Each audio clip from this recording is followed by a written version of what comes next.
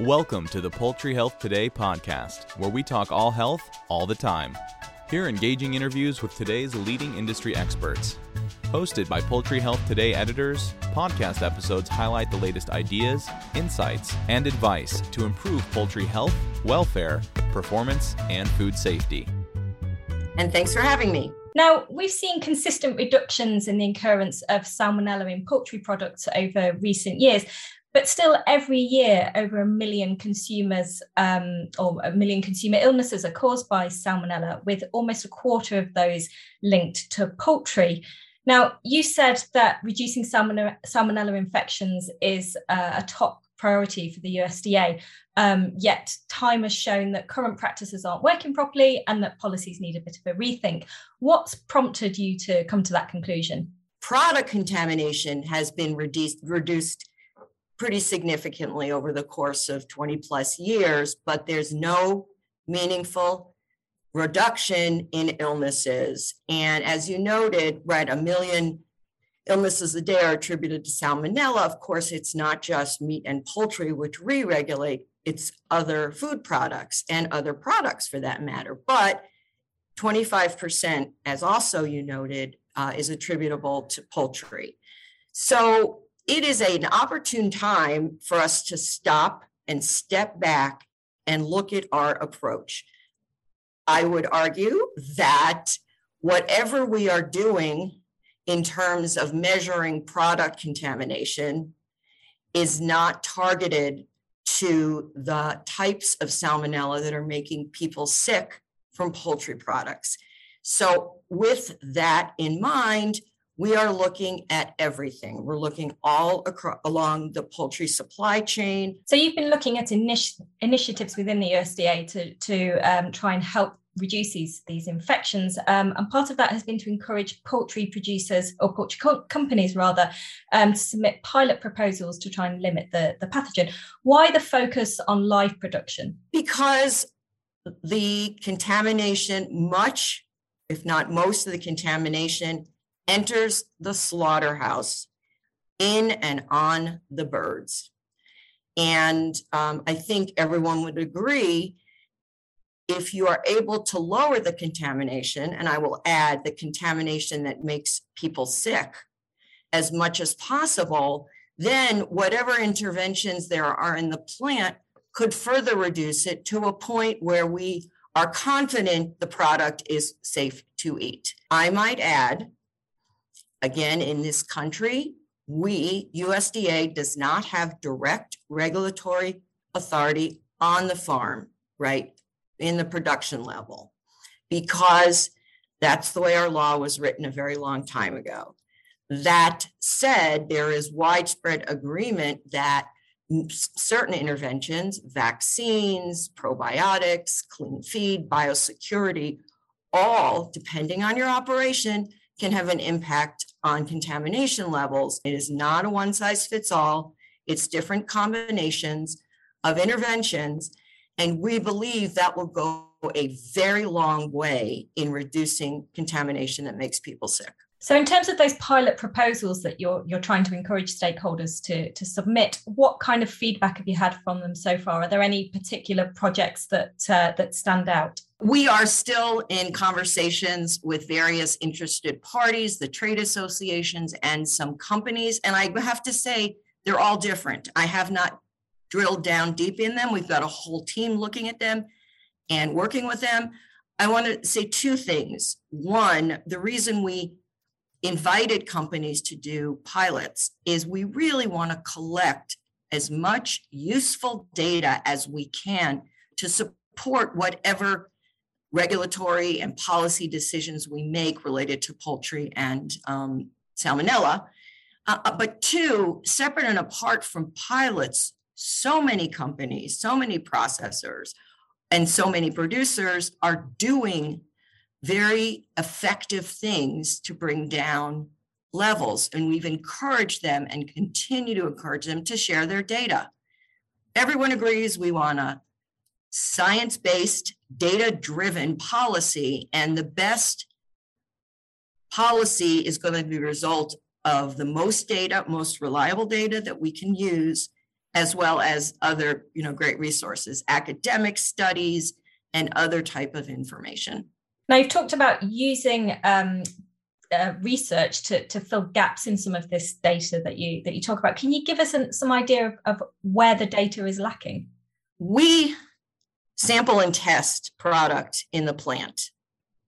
So we have some data, but it's really just a snapshot in time.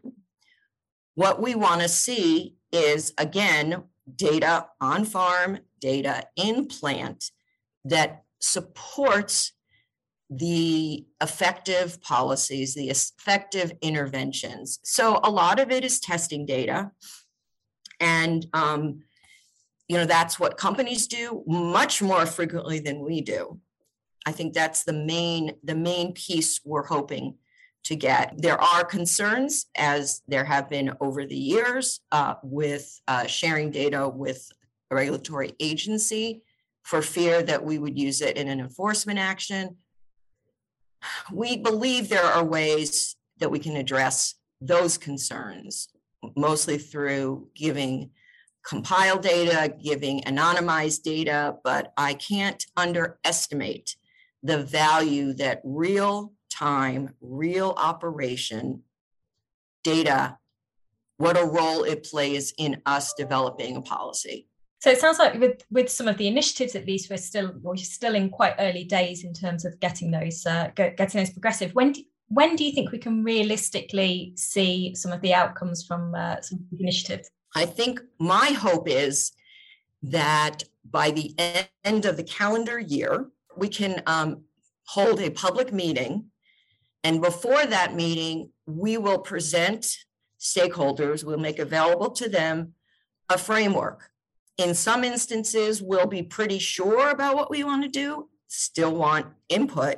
But in some instances, we may be, I don't know if we should go the A direction or the B direction. So we would, number one, want to have a conversation, which is the benefit of public meeting, and also written comments. And then my hope is, but I think I feel safe going to the end of the calendar year and a little bit beyond that, based on that public meeting, we will start putting out real proposals. As we move on in time, again, hopefully 2023, we'll probably roll things out piece by piece, intending that they be part of an integrated strategy. Now, moving on to vaccination, it's been shown to lower the amount of salmonella actually going through a processing unit, but we've heard of situations where antigens from some of the vaccines lead to false positives in the plant. Is this something that USDA is actually looking at? And is there a way to differentiate those naturally occurring salmonella with ones that have come through a vaccination? It's clearly an issue that's on our radar screen. We've talked to vaccine companies, we're talking to trade associations and processors. In many instances, vaccines are a very effective intervention. They are not a silver bullet. We know that the combination of interventions is going to vary from operation to operation. Now, if we could just briefly touch on serotypes and Salmonella kentucky in particular, it's the most common strain of Salmonella, but it isn't considered an important one in terms of foodborne illness and human health, even though it counts against a poultry processor if it's found in the plant. Is the USDA considering changing its inspection methods so that it accounts for the types of Salmonella and focuses perhaps more on the ones that are a threat to human health? We want reduction in the contamination that makes people sick, which you would argue Kentucky is not that. Okay, so we're looking at which serotypes make sense. Do we have the testing technology that enables both us and processors to identify it? While we are focused on what we're looking at is identifying those serotypes that make people sick, we do care about overall salmonella load because that tells you something about how the plant operates. But a lot of work right now is being put in place to address all the questions and hopefully some of the answers from the larger question, should we be focusing on specific serotypes? And just finally, then, we know that salmonella in the plant is part of the process, but obviously consumers have their own role to play in terms of their handling of poultry, raw poultry, and understanding how to cook it properly. What plans does USDA have in terms of educating the public about how to handle poultry better? We have a great deal of material available on our website. We do a lot of interviews with television news shows during high consumption periods like Thanksgiving and 4th of July and the Super Bowl. But let me back up here. It is primarily the responsibility of the people who grow and process food to ensure that they do everything they can to reduce contamination, number one. Number two, it is our responsibility as government regulatory agencies to make sure companies, producers, and processors are doing everything they can do to limit contamination. And number three, consumers need to know and change their behavior to ensure that they minimize any risk, any residual risk. And that is, yes, use a meat thermometer. Do not wash poultry. It can spread contamination all over the surface and the area, and generally avoid cross-contamination to keeping knives and cutting boards. But again, I want to be clear, the primary responsibility is on the food producers and processors. Our job is to make sure, on the one hand, that they're doing their job, and yes, to provide consumers with the tools and the practices so they can protect themselves and their loved ones when they prepare and serve food. Thanks for listening to the Poultry Health Today podcast. To get the latest news and interviews delivered to your inbox twice a week, subscribe to our e-newsletter by visiting poultryhealthtoday.com/join.